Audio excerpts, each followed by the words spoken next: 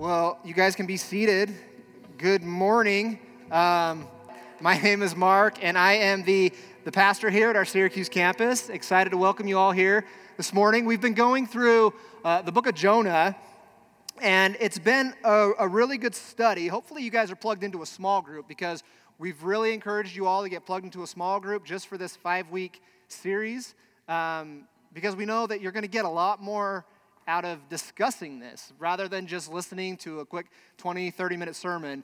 If you can go back with some fellow believers and really dig into this stuff and study it, you're going to get a lot more out of it. So if you're not plugged into a small group, I'd encourage you to do that. Go to our webpage, alpinechurch.org/Syracuse. We've got a bunch of different small groups that you can choose from, and I would encourage you to do that, get plugged in. I mean, even if you weren't there for the start of the series, go ahead and get plugged in right now.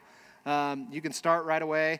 It's a really good way, not only just to dig a little bit deeper into the sermon topics and the things we go over, but that connection that we really need, at church. That's something that's built at small groups. It's hard on a Sunday morning, especially when we meet here in a building that we're setting up and tearing down. Small groups are really, really important. So if you haven't done that, I'd encourage you to do that. So like I said, we've been going through the book of Jonah. This is week 3. And this is really it's a unique book because it focuses more on the telling of a story rather than, a collection of different prophecies, which is what we see a lot of the prophetic books are like. There are a lot of different prophecies and things that they're prophesying, but really, this one's a little bit different because it tells this story about Jonah. There's only one prophecy in the entire book, and that prophecy is given to Jonah and it's about the coming destruction of the people of Nineveh, okay? And Nineveh, as we've learned, it was one of the capitals of the Assyrian Empire, and they were really kind of the enemies of Israel. And he really kind of represents the attitude of most of Israel at that time towards not just Nineveh, but a lot of the other nations, really looking at them more as enemies rather than people that they are supposed to be leading to God. They're supposed to be helping the other nations come to know the one true God. Okay, but instead, like I said, they tend to view them as enemies. And that's really, Jonah's kind of representing that attitude that Israel struggles with throughout the entire Bible. We see it throughout the Bible. But I think we mentioned this in either last week or the first week. This isn't the first time we heard about Jonah in the Bible. Okay, we actually, there's back in 2 Kings, we learned that Jonah, he actually was called to prophesy another time. He was actually called to go and prophesy that King Jeroboam II was going to he's going to recover a bunch of Israel's lost territories. So he got to go and deliver this good news, right? And it doesn't say anything about him running away from that. He seemed to jump right in, I'm sure. But really, let's think about, though, now he's called to do something difficult, right? He's called to go and tell Nineveh that they're going to be destroyed. And not only is he going to go tell them that they're going to be destroyed, a hard thing to go tell people, but these are his enemies, too. He wants nothing to do with them. That's how he views them.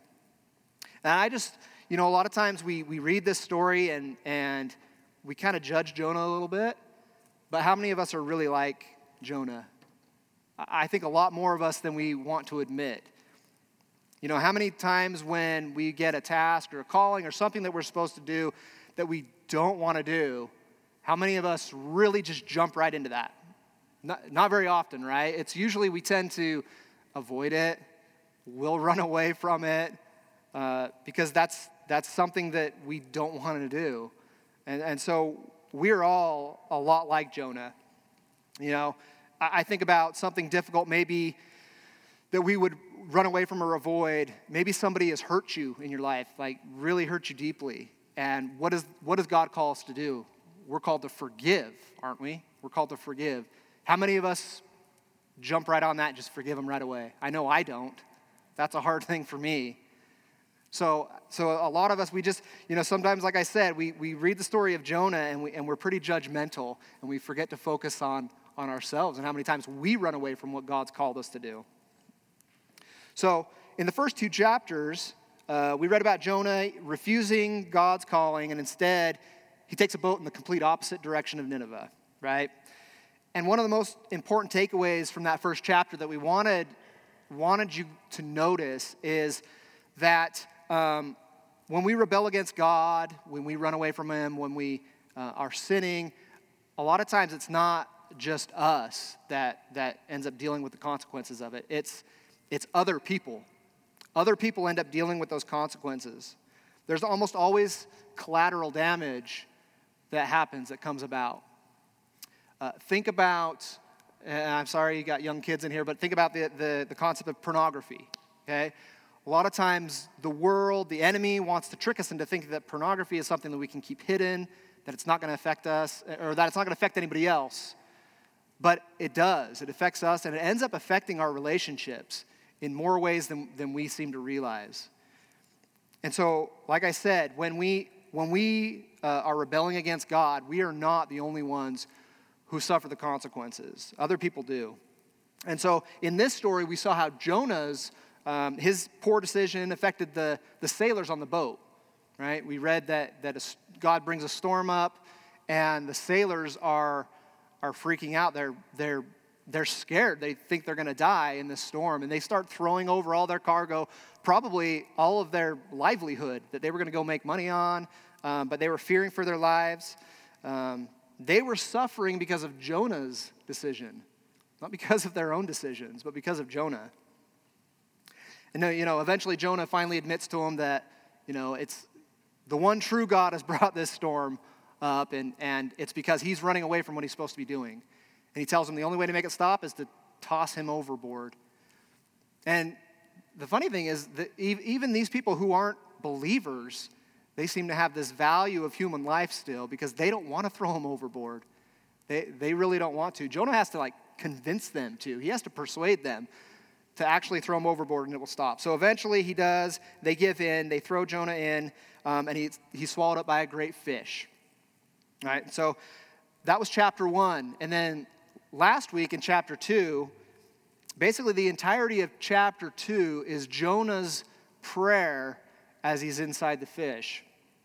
And what we saw, it was the prayer of a man who had truly hit rock bottom. He was at complete rock bottom. And what we wanted to talk about, what we wanted to focus on was these 3 A's that we said in his prayer. The first one was admit. Jonah had to admit the trouble he was in, admit his own fault, his own consequences that he was suffering from his decisions. The second A, it was affirm. Okay, we wanted you to notice that Jonah affirms who God is. He affirms his power and his authority. He recognized that God, where he was, God was the only one who's going to save him. That's where he was. And then the third A was align. Okay, so admit, affirm, and align. And align, I really like to think of this more as it's surrender. It's Jonah finally is willing to surrender himself to God, to dedicate his life to him. He's finally willing to say, I'm tired of going my own way. I mean, he didn't really have much choice in this anymore, right? But he came to that attitude of repentance and wanting to surrender to God. So that was last week, okay? And what we've really wanted to take, this series, the big idea that we want you to take from is the story of Jonah is about the God of miracles who's willing to let everyone off the hook for their sins. Okay? And so today we're going to talk about when Jonah got to Nineveh, because we read at the end of chapter 2, after his prayer, the Lord commands the fish to spit Jonah out onto the beach. Okay? So we're going to read chapter 3 today. These are short chapters, so I'm just going to go ahead and read through this with you. Then the word of the Lord came to Jonah the second time, saying, "Arise, go to Nineveh, that great city, and call out against it the message that I tell you." So Jonah arose and went to Nineveh, according to the word of the Lord. Now Nineveh was an exceedingly great city, 3 days' journey in breadth. Jonah began to go into the city, going a day's journey, and he called out, "Yet 40 days, and Nineveh shall be overthrown." And the people of Nineveh believed God. They called for a fast and put on sackcloth, from the greatest of them to the least of them. The word reached the king of Nineveh, and he arose from his throne, removed his robe, covered himself with sackcloth and sat in ashes. And he issued a proclamation and published through Nineveh, by the decree of the king and his nobles, let neither man nor beast, herd nor flock, taste anything. Let them not feed or drink water, but let man and beast be covered with sackcloth, and let them call out mightily to God. Let everyone turn from his evil way and from the violence that is in his hands. Who knows, God may turn and relent and turn from his fierce anger so that we may not perish. When God saw what they did, how they turned from their evil way, God relented of the disaster that he had said he would do to them, and he did not do it. Okay, so interesting story here. Now, the first thing that we really want to notice here is God is a God of second chances. And we see it all throughout the Bible, but it's really prevalent in this story. Now, I think of it's a second chance for the Ninevites, second chance for them to turn to the one true God, to repent of the lives that they were living. But it's also a second chance for Jonah. Jonah, he's being offered a fresh start. He gets another chance to do what God's commanded him to do. You know, God could have given up on Jonah when he ran away the first time. You know, Jonah refused to do what God called him to do. God could have found someone else. He could have spoken directly to the Ninevites himself. He's God. He could have done whatever he wanted to do, but he wanted to use Jonah, regardless of Jonah's disobedience and Jonah's rebelliousness towards him. He wanted to use him. And you notice that the second time, God didn't tell Jonah exactly what he was going to be doing, right? He kind of tells him, just go to Nineveh, and I will tell you what you'll be saying, okay? So we see right there. But this time, Jonah arose and went, okay? He went without waiting for further instructions. He didn't hesitate this time. He learned his lesson that first time inside the fish. But you notice, like I said, that he says, call out against it the message that I tell you. So he doesn't give him the message directly. Sometimes that's how God works with us. He doesn't give us the whole picture. He doesn't tell us exactly how everything's going to turn out, give us the full plan ahead of time. Sometimes maybe that's because we really aren't ready to handle it. We can't. We're not willing and ready to accept everything that's going to happen. So sometimes God just gives us little bits at a time. He gives us what we can handle or what he wants us to know in the moment. Okay? So Jonah didn't know what the message would be exactly, but he went in faith. He knew that God was going to give him the words. And this was clearly evident of Jonah surrendering himself. Now, a lot of you know that I host a recovery group, an addiction recovery group on Monday nights at the Layton campus. And you know, last week's prayer that we went over, really, I don't know how many of you are familiar with the 12 steps of AA, but the first 3 steps almost completely align with those 3 A's that we talked about last week. The first step of AA is we admitted to God that we were powerless over our addictions, that our lives had become unmanageable, okay? And so that is the admission, right? The first A, admit. The second step in AA is came to believe that a power greater than ourselves could restore us to sanity. And that's that coming of faith, that's building a faith where we really do affirm who God is. And that was that second A in that prayer. Now, the third step of AA says, made a decision to turn our will and our lives over to the care of God. And that's where we see Jonah is at now. He's completely surrendered himself over. You know, he ran away the first time. He made mistakes. He didn't want to follow God. But God gives him a second chance. And this time, he's fully surrendered. He gives over fully to him. So Jonah gets this second chance. And because Jonah gets a second chance, Nineveh gets a second chance. This is a nation that was openly hostile to God, openly hostile to him. Think about how that must have been for Jonah to go and share this with people that he knew were completely opposed to God. Think in your own life of somebody that you know wants nothing to do with God.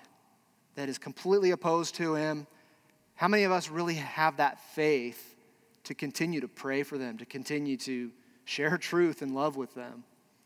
Or do we give up on them? It's a hard thing to do, isn't it? To hold out hope, to lack that faith that God is really going to work in that space. But Jonah goes and he does this because he's regained that faith. Because we never know when or how someone's heart might be softened. We don't know. God's the one who's doing the work. We're just the messengers. Okay?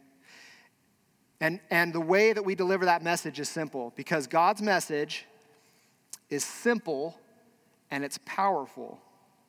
See, Jonah began to go into the city, going a day's journey, and he called out, "Yet 40 days and Nineveh shall be overthrown." That's the message. He just goes in and he's warning them, you guys are going to be destroyed. It seems simple, right? Like, why was he running away from this simple message? It's not this big eloquent thing. He's not, it's not this big persuasive argument. He's not going and using his great knowledge and apologetics to teach them and convince them of the one true God versus their beliefs and this comparison or anything. He goes and he just gives them a simple message because he's the messenger and God is the one who convicts.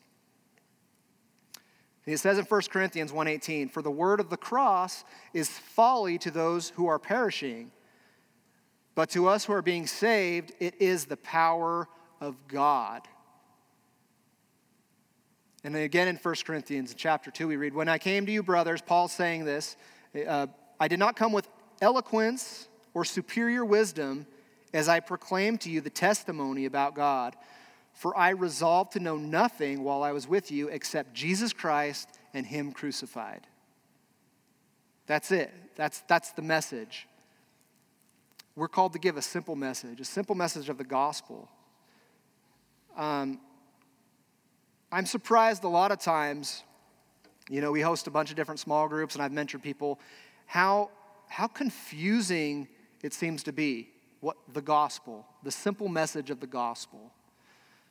It's almost like we think that there are all these other things that go into it, more than just the fact that we've sinned and Jesus died and paid for those sins to bridge that gap between us and God. That's the simple message of the gospel. You don't have to be a biblical scholar. You don't have to have 30 years invested in living this Christian life. The gospel is extremely simple. And that's really what we notice here in this story. It's a simple message. Jonah goes and gives a simple message, but he was emboldened because he knew God was the one at work. God was the one who was going to convict people's hearts. So he was emboldened as he shouted to the crowd. And that's how we should be. We should be bold. We should be bold like Jonah because it's not up to us. Like I said, we're the messengers. Do we really trust that? Or do we again, get caught up in thinking that it's up to me to convince somebody? It's up to me to convince somebody to accept Christ as their Savior. It's not. Now, the Assyrians were really the last people you would expect to repent. They were known for their brutality and their violence, really just a sinful, wicked people. And like I said before, how many times do we give up on people that we think have just gone astray, don't want anything to do with God? This should inspire us that nobody is too far gone. Nobody is. God can do a great work in anybody's life. We never know exactly where God is working, but we do know that it's the power of the message and not the messenger that's going to change people. And this last point that we want to take from this is that every generation gets to make its own choice. Okay? Back in verse 5, we read, "And the people of Nineveh believed God. They called for a fast. They put on sackcloth from the greatest of them to the least." I mean, they showed true repentance here. And there was no promise that they weren't going to be destroyed. I mean, that's what was prophesied, was that you guys are going to be destroyed because of your wickedness. And rather than just say, well, whatever, if we're going to be destroyed, let's live it up. Let's enjoy the last days we have. No. They repented. And I'm sure the message was a little more than what we read here, but that was the main part of the message was, you guys are going to be destroyed. You're in danger. How many times do we not want to share the danger with people, the danger that people are in? Especially in our society today, that's not a popular thing to share with people. But if you truly love somebody, wouldn't you want them to know the danger that they're in? So Jonah knows the danger they're in. And even though I think as we'll read in the last chapter, he still struggles to love these people the way he needs to. He was willing to go and share that danger that they were in. And like I said, they repented though. As in verse 3:9, they say, who knows, after they repent, who knows, God may turn and relent and turn from his fierce anger so that we may not perish. These are people who were not believers. They didn't believe in this one true God. And yet he was working in their hearts to bring them to repentance, to share truth into them, to know that maybe God will relent. Maybe he will. We don't know. That's not the message Jonah's sharing with us, but he may yet. And if we compare that with 1 John 1:9, if we confess our sins, he's faithful and just to forgive us our sins and to cleanse us from all unrighteousness. See, in verse 10 it says, when God saw what they did, how they turned from their evil way, how they repented, how they confessed their sins, God relented of the disaster that he said he would do to them, and he did not do it. See, every generation has the opportunity to repent, to live a life that honors God, to surrender to God. And as we see in this story, this generation did. They repented and they were saved. But we also read that 150 years later, Nineveh would be subject to that same destruction because generations after did not. They turned back to their evil ways. See, Nineveh got a second chance. Jonah got a second chance. And we're all given second chances and second chances and second chances, aren't we? God is a God, I would say, not of second chances. He's a God of infinite amounts of chances because we continue to sin. We continue to turn away. I continue to every single day, do what God wouldn't have me do. Do things that aren't honoring to God. But God doesn't turn away. He's always there. He wants us to turn to him. And it's never too late, as we see in this story. I think about Jonah was a prophet called by God. God spoke to him. And yet he rebelled against God. So how much more do we do that? But like I said, God's just always waiting for us to turn back to him. He was always just waiting for us to turn back, follow him, and he'll still use us. Even when we failed him time and time again, we can be faithless and he'll be faithful.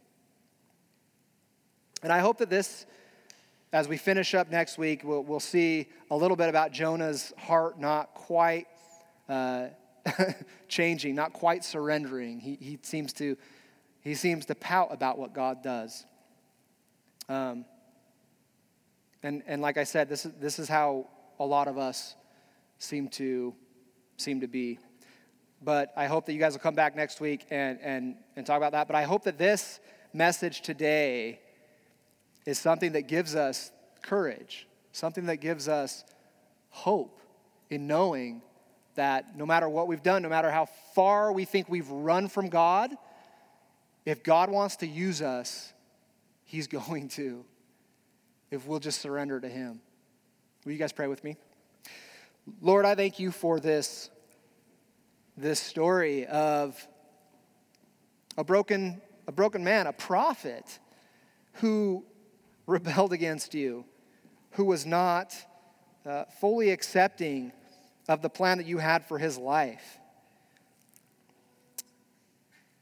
Lord, we're so grateful to have your word that shares so many of these stories about people who are just as messed up as we are.